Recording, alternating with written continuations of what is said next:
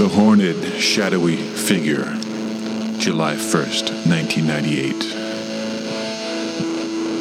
I am Watson. I write, I observe. I rarely think. Do you know who I am? Did you recognize me when you passed me on the street? It is my voice that you know, although you would not recognize me before you would Holmes. That figure of literature. I am but the mouse that the bat does prey upon, perhaps. Or am I the mouse in a cage observing the bat catch other mice? It began one foggy evening in Shropshire when Holmes and I were visiting an old war comrade of mine who had fallen to shady ways after the death of his wife. This friend was having unusual attention and pressure put upon him by the local law enforcement, who were possibly being pushed to do so by the national security forces themselves. Holmes worked at his usual feverish pace to help our friend by infiltrating the local police force and drawing up a profile of possible blackmailers on the team, who their connections might be, finally coming up with a theory of who my friend's adversary might be. We had a lovely dinner together and joked and laughed for the first time in quite a while. After dinner, Holmes came down with a fever. Soon he had no more power and could barely stand, and was forced to retire and to be confined to his bed.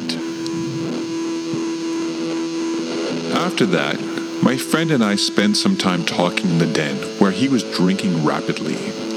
He took more than he should have. I do this every night, and even every night I cannot sleep, he confided in me. You are not alone, I told him, for my wife died some time ago, but after a period of mourning, I was able to get on with my life, and I now sleep quite soundly almost every night. He continued, It's not that. Did your wife save your life on as many occasions as mine did? And now that she is gone, I fear that my adversary will most surely be rid of me, finally, after all this time. And I don't even know him. My friend was despairing. For someone as robust as he was, I did not know who could threaten him so terribly that he needed his dead wife to protect him. I vowed to stay awake as long as I could to keep a kind of watch over my friend, for I owed him my life as well. Unfortunately, the night was like a drug, and I could not fight sleep even as I sipped my tea. I soon succumbed to a bleary sleep. I woke up suddenly sometime later when I sensed a loud thump on the floor just outside my door. I rushed out of the room. The door at first wouldn't open, stopped by a heavy weight, but I pushed hard and it moved aside. There, I found my friend had been slumped against it, a bullet through his brain. Had there been a gunshot? I vowed not to touch the body and ran to Holmes's room. Hopefully, he would be lucid enough to inspect the fresh crime scene. I rushed into his room, found him still in bed. He sat upright in a daze, but fully dressed. His clothes were wet with perspiration, and he was smoking his pipe. It almost seemed like he was in one of his cocaine dazes again, for his eyes were insane. But that couldn't have been the case, since he had given up that wretched habit many years ago. I told him what had happened, and he struggled to get out of bed. A brain madness and body weakness seemed to have completely overcome him, for nothing he said was at all comprehensible. I reasoned with him, and he seemed to come to his senses long enough to take a look at the body. I had already called the police, and they were on their way. The room was thick with smoke. Holmes walked over to the body and asked if it had been moved. I told him that I had to move it to get out of my room. He told me that this removed suspicion from myself rather conveniently. Hearing these words, I felt like I'd been hit by lightning. But, of course, he was correct to entertain any possibility, even that I could have been the author of this awful deed. I saw that something was worrying him. He found some tobacco ash, which he smudged with his finger and gave a sniff.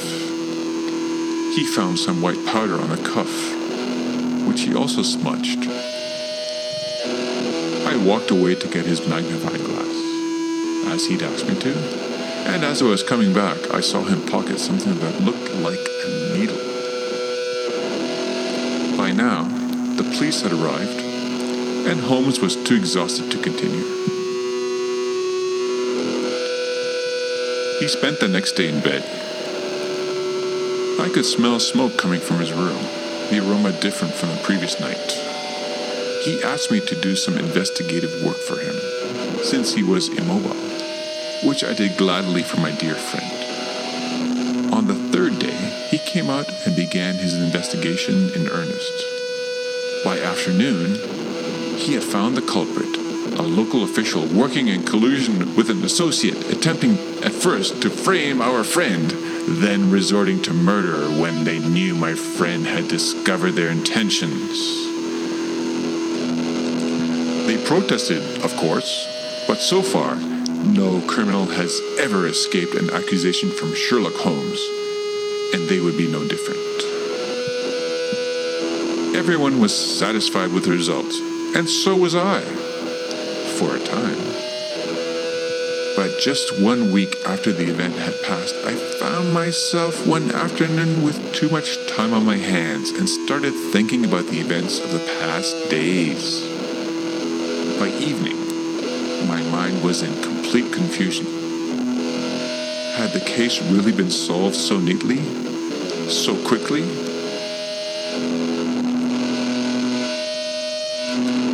After further meditation, where I used every technique of ratiocination that I had ever gleaned from the master himself, I was dumbstruck when I realized what I had to do.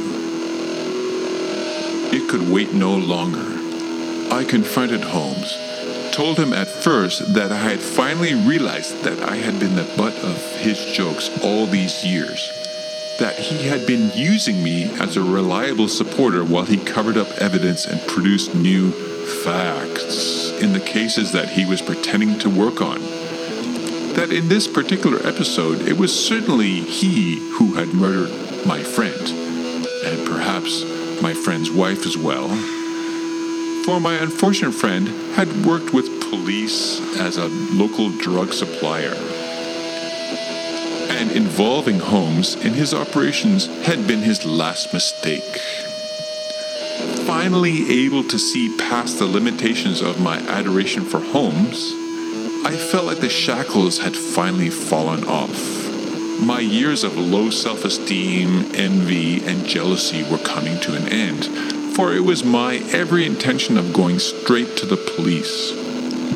My mind was clear as I walked with purpose down the night streets.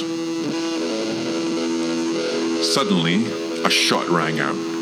I was hit from behind. I hit the ground, dying. Looking behind, the last thing I saw was the silhouette of my killer, a man smoking a pipe, wearing a deerstalker.